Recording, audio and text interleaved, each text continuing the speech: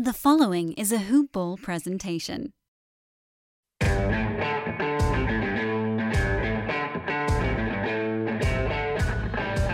up, Grizz Nation? Welcome to the show. I'm your host, David Williams, and we are back with another episode. This is another draft episode.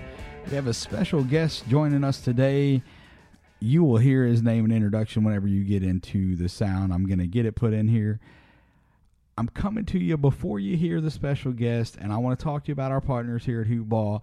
You hear me talk about it almost every episode, but I got to see you guys get it in, man. It's free money. You go to mybookie.ag, use the promo code HoopBall. They're going to match your initial deposit 100%. The Western Conference Finals start tonight. You got the Nuggets, you got the Lakers.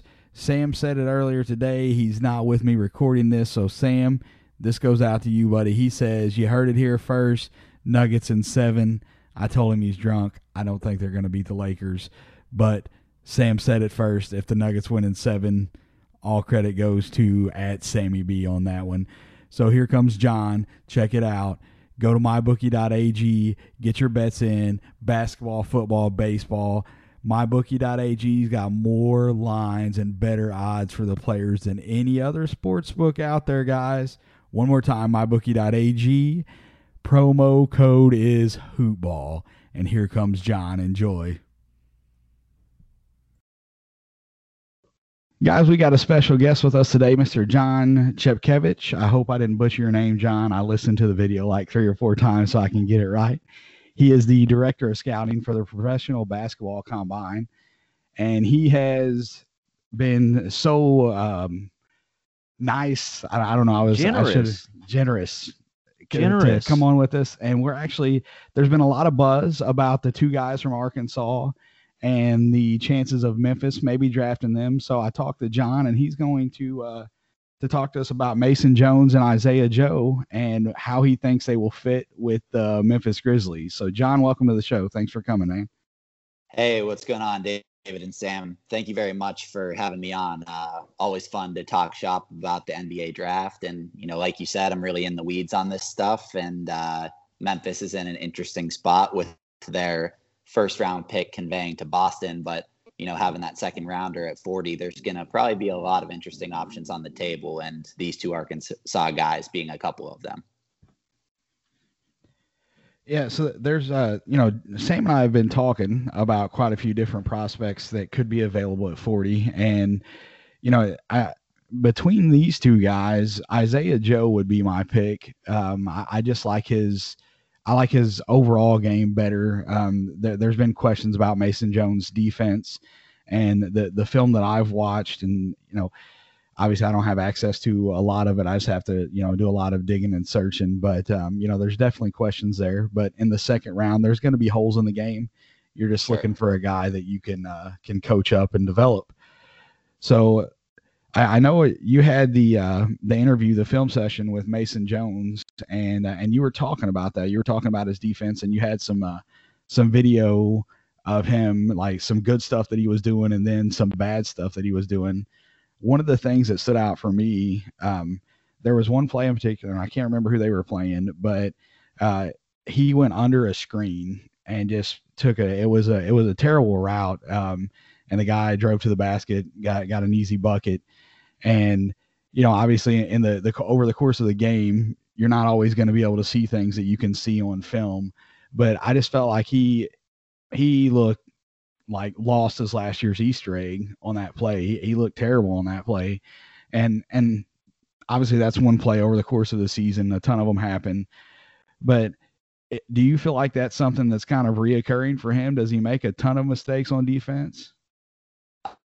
Yeah, I mean, I think that's a fair sort of primary concern with him, right? Kind of defensive instincts and engagement, as well as just overall athleticism, right? Like, this is a guy who, out of college, coming out of high school, heading into college, he was pretty overweight in high school, which was why he wasn't a big recruit, but he's shed, 40 plus pounds, 30, 40 pounds, I think, over the past couple of years. So I think during his pre-draft training, he's been focusing a lot on, getting that foot speed together, getting the vertical explosiveness kind of, a little bit more dynamic, right? Like working on those parts of his game, which should help him a bit defensively.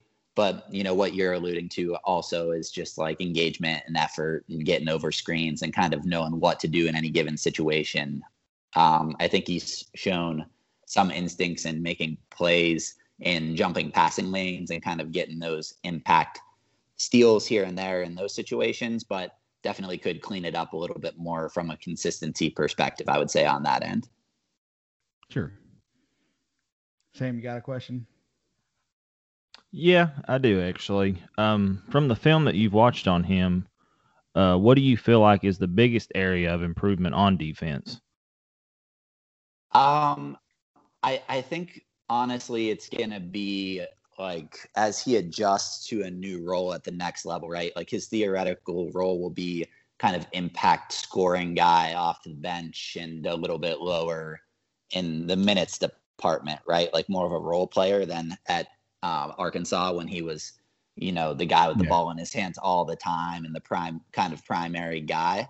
So, in that particular context, he kind of could have a little bit more of a leash and as far as not being totally locked in and engaged defensively in, both as an on-ball guy or maybe ball watching a little bit as an off-ball guy here and there trying to catch his breath, right? Like when your minutes get scaled back and your role is a little more concentrated, he's just going to have to make sure that he's able to make that adjustment and kind of be more consistently engaged on that end and not have those sort of mental lapses or moments where he's maybe relaxing or trying to catch his breath because he theoretically shouldn't need to as much with the usage going down and the minutes going down, right? Gotcha. Yeah. So I feel like we're kind of bashing him to start off with. I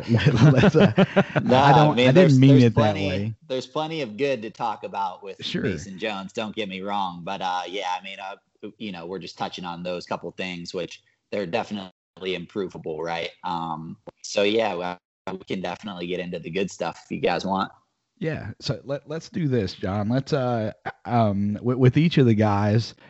Obviously we're talking about weaknesses with Mason Jones. We led with that. Let's get a few strong points on each of the guys, and then Isaiah Joe. I've not done near as much study on him as I did on Mason. So give me some strength and weaknesses on both of the guys. Yeah, for sure. I mean, we can keep going with Mason Jones right here first. So I think what sticks out with him is he's really, really unique in that he's absolutely amazing at getting to the rim, finishing at the rim, and drawing fouls, even though he's not an explosive athlete, right? Like usually these guys that can, get to the rim with high frequency as a guard and draw fouls, a lot of that is driven off of like first step burst and quickness and athleticism. He's more so of like a crafty, old school type game where he's just really good at kind of manipulating guys and like, getting, some leverage on them. And then he's kind of strong enough to keep them on his hip and then go up into them and draw contact, right? So a couple of stats that pop off for him are that he shot over 75% at the rim this season. And, that's just an astronomical number for, not a big man, right? And then, over 30% of his total shots were at the rim. So a decent mix there. And his free throw rate is also just off the charts, right? So free throw rate being your total free throws attempted over your total field goals attempted. So kind of an indicator of like how often he's able to get to the line and draw contact, which obviously drives up his efficiency and his value on that end, right? So that number also was just kind of off the charts at 66.8% for the free throw rate. So, this guy has a very interesting modern mix of his sort of shot selections and, being able to pull up from deep and, have deep range, but also be able to be really crafty and get to the rim, draw fouls and finish at the rim as well. So I think that's a, really interesting skill set on the offensive end for a potential bench scorer in the NBA. One guy that comes to mind when you talk about, just being crafty and, not that explosive. Chris Paul is a guy, his entire career when he was younger, obviously, he had it, but even now at his age, he still can get to his spot. He knows where his spot is, and he doesn't have, the step is just not there for him anymore. He's got a high enough IQ that he can do what he needs to do to get to his spot and be effective. And so, Sam and I had been talking about how, athleticism tends to translate in the NBA. If you're super athletic, that's going to be a big plus for you moving up to the next level, but it's not an absolute necessity. And so that's something, just watching what I've seen with Mason Jones, I like the way that, what you said, he can manipulate the defender and get to where he needs to get. And so, I'm not saying that he has the same skill set as Chris Paul, obviously, but that's a guy that kind of comes to mind, and the crafty can manipulate the defense and get to his spot. Yeah, absolutely. And so, it's really encouraging to see him at such, at a young age already having that kind of feel. And sometimes that's something that's hard to teach, right? Like understanding angles and like being able to knife through the paint and kind of manipulate the defense and draw fouls. And, to finish more than 75% at the rim and only have one dunk on the entire season is just like pretty unprecedented. So unique skill set there. Hopefully he can keep working on the athleticism and his body and kind of get that part to catch up, but intriguing skill set, really good at creating his own shot from deep as well. Definitely an interesting prospect that kind of really blossomed this year, became the co-SEC player of the year. And I think his early entrance into the draft is certainly warranted.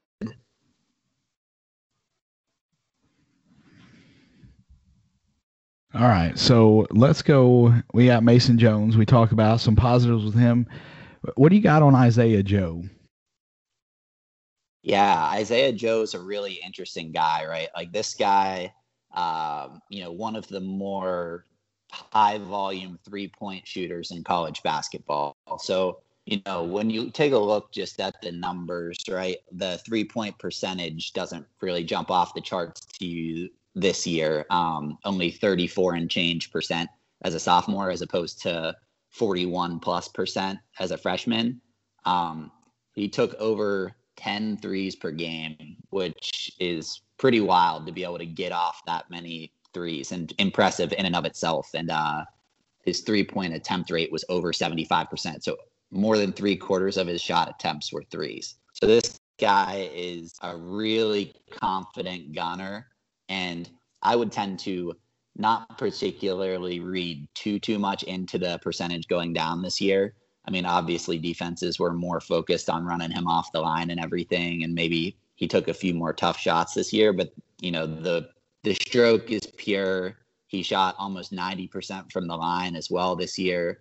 I mean, this guy is just a bona fide dynamic shooter and one of the best shooters in the class. So that's definitely his calling card, is going to be shooting, right? Like in Memphis particularly, as far as the fit aspect goes, Memphis could definitely use some more shooting to surround you want to get some shooters around Ja, right? Like, so when he's, absolutely. Getting himself into the paint, he has really good vision. And we've seen all these crazy kick out passes that he has when he, jumps up in the air. A lot of guys, that's a death sentence, jumping in the air and getting yourself caught there. But Ja maintains that vision and hangs up there for so long. Isaiah Joe's a guy who's really good at relocating along the 3-point arc and would be perfect for Ja Morant to slice and dice the D and drive and kick out to him.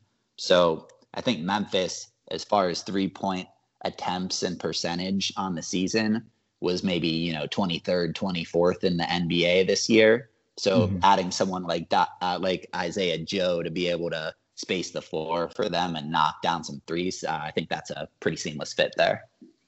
Yeah. And the big thing, like for me with Isaiah Joe, he shot like 41, almost 42% in his freshman year. And that's Daniel Gafford was there. So more of the defense was on Gafford than Isaiah Joe in his sophomore year. So that's, the drop in 3-point percentage for me, it didn't deter me any at all, because I wasn't concerned with it. You can look at just what happened in Arkansas with Gafford leaving and how the offense changed, and say, okay, yeah, he took 2 more 3 attempts a game. So his shot selection was probably not as good because he was more of a focus of the offense and the opposing defenses. And, I always, we talk about free throws a lot on this show. And I remember growing up, my coach was like, free throws, you're not leaving practice until you can make 7 out of 10 or 8 out of 10. And I think that translates. If your percentages from the free throw line are good, you're going to be able to move back from there, generally speaking.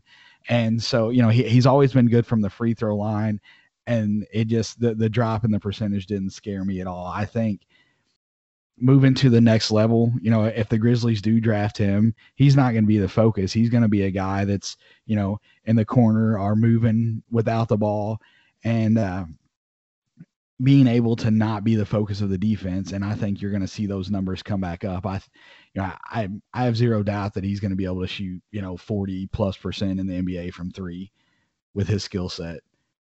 Yeah, for sure. And like you're saying about the free throws, like oftentimes free throw percentage can serve as an even better indicator of like future shooting success than 3-point percentage does, right?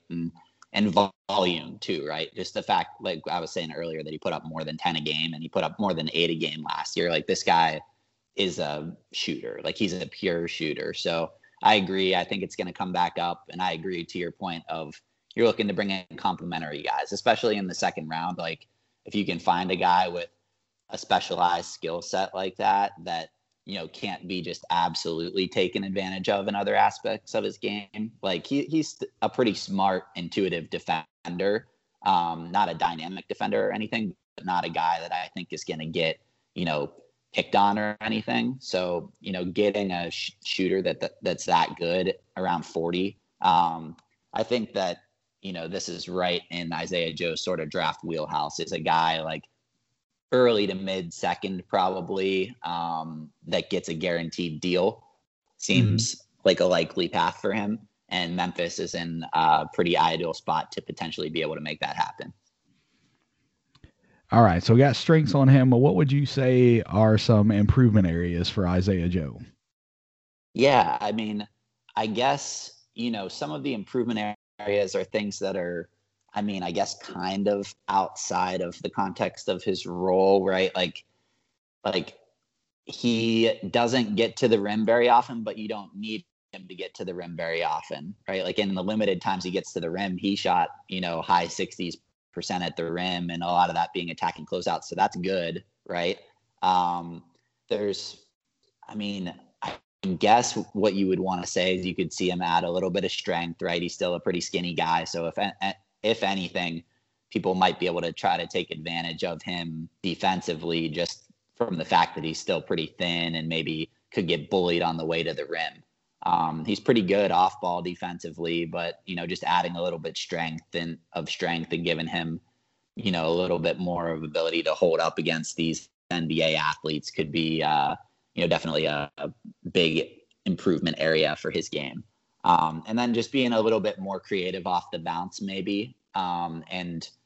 He's like, again, that's not really often his role, right? But if he can just get a little bit more comfortable when he's attacking closeouts, sort of like creating for others as well, and like looking for kick out passes or lobs, if he draws some help when he attacks the closeouts, right? Because people are going to be trying to run him off the line and closing out super aggressively against him. So just continuing to fine tune like the extent with which he's able to dissect defenses after somebody overly aggressively closes out on him could go a long way for him, like expanding his game and continuing to evolve as a player in the NBA.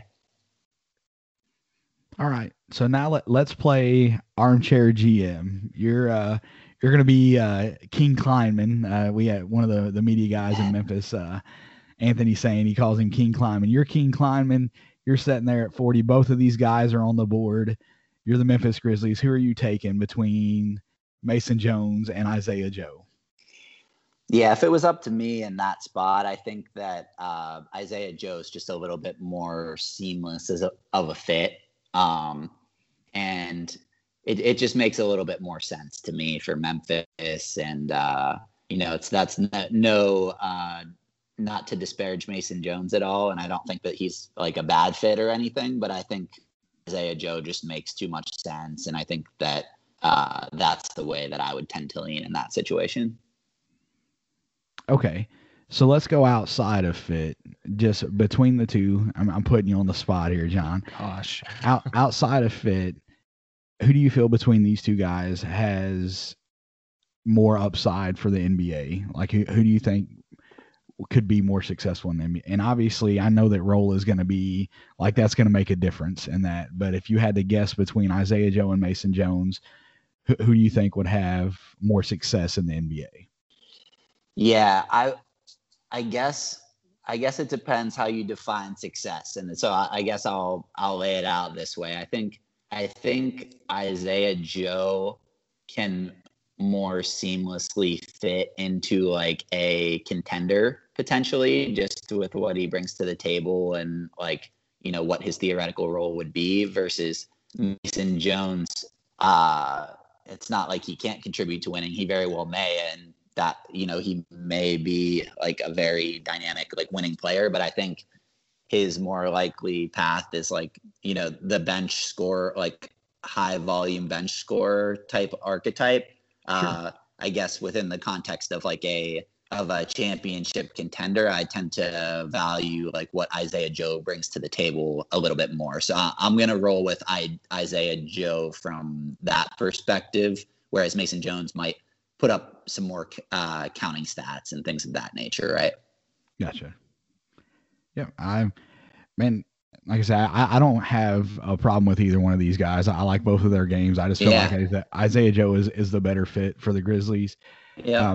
I think for Mason Jones, I think work ethic is going to be, if he puts in the time and, from the interview with you and the few other things that I've read, he's not scared to put in work. And anybody that sheds that kind of weight, that they have at least some sort of work ethic in them. And, for the holes that are in his game, he's definitely going to have to keep driving and pushing himself to improve, because, as you increase in level, the quality of the athlete increases in level. So, he got by some of the guys in college because he was just better. And, you get to the next level, you're not always going to be better than the guy across from you. You're just going to have to find ways to be creative and do the things you need to do to be successful. So, John, I will let you go. I appreciate you taking time out of your day. Before you get out of here, I'm going to give you a chance to plug where everybody can find you. And thanks again for coming on. Of course, man. Here, I'll give you two more thoughts and then I'll plug real quick. So, what you were just speaking to with Mason Jones on the, the work ethic and everything is absolutely true. Like, dude really works hard, and like, I think that could carry him a long way to sticking in the NBA. And I'm just going to throw out one other name outside of these two that I think very well could be a great fit with the Grizzlies and might be available there, is Xavier Tillman from Michigan State, kind of reuniting. Just kind of, I think he's a guy that could totally just, come in and make a difference pretty quickly, reuniting with Jaren Jackson Jr. Those two work pretty well together in the front court, and Xavier Tillman's another guy that's kind of in that, early second round guaranteed deal type mold. One of the most impactful players in college basketball. And I think that, he very well may be a good pick for the Grizzlies there at 40 as well. But yeah, I'll just leave you with that thought. And then as far as where you can find my stuff, you can follow me on Twitter at John Chep, JONCHEP. You can follow the Professional Basketball Combine at Pro B-Ball Combine. And be on the lookout here in the coming weeks. We're going to be announcing the 2020 Professional Basketball Combine honorees for this year. So it'll be 24 NCAA prospects and 6 international prospects.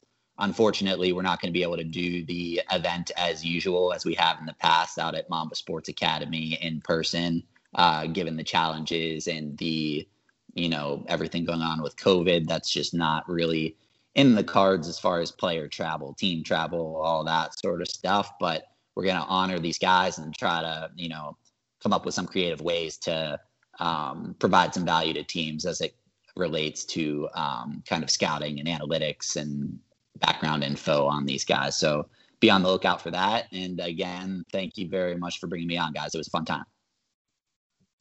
Absolutely. Thank you. Thank you. Thank you. Thank you.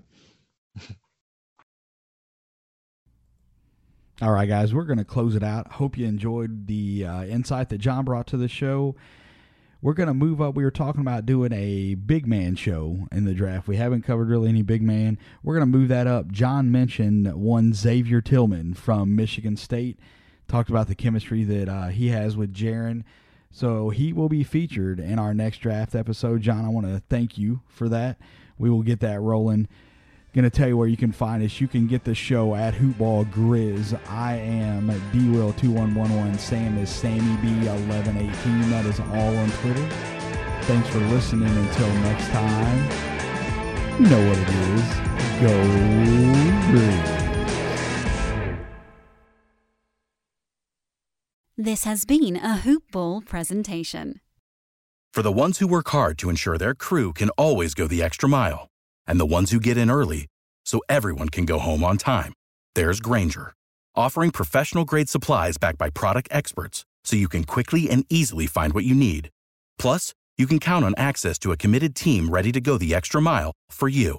Call, click Grainger.com, or just stop by. Grainger, for the ones who get it done.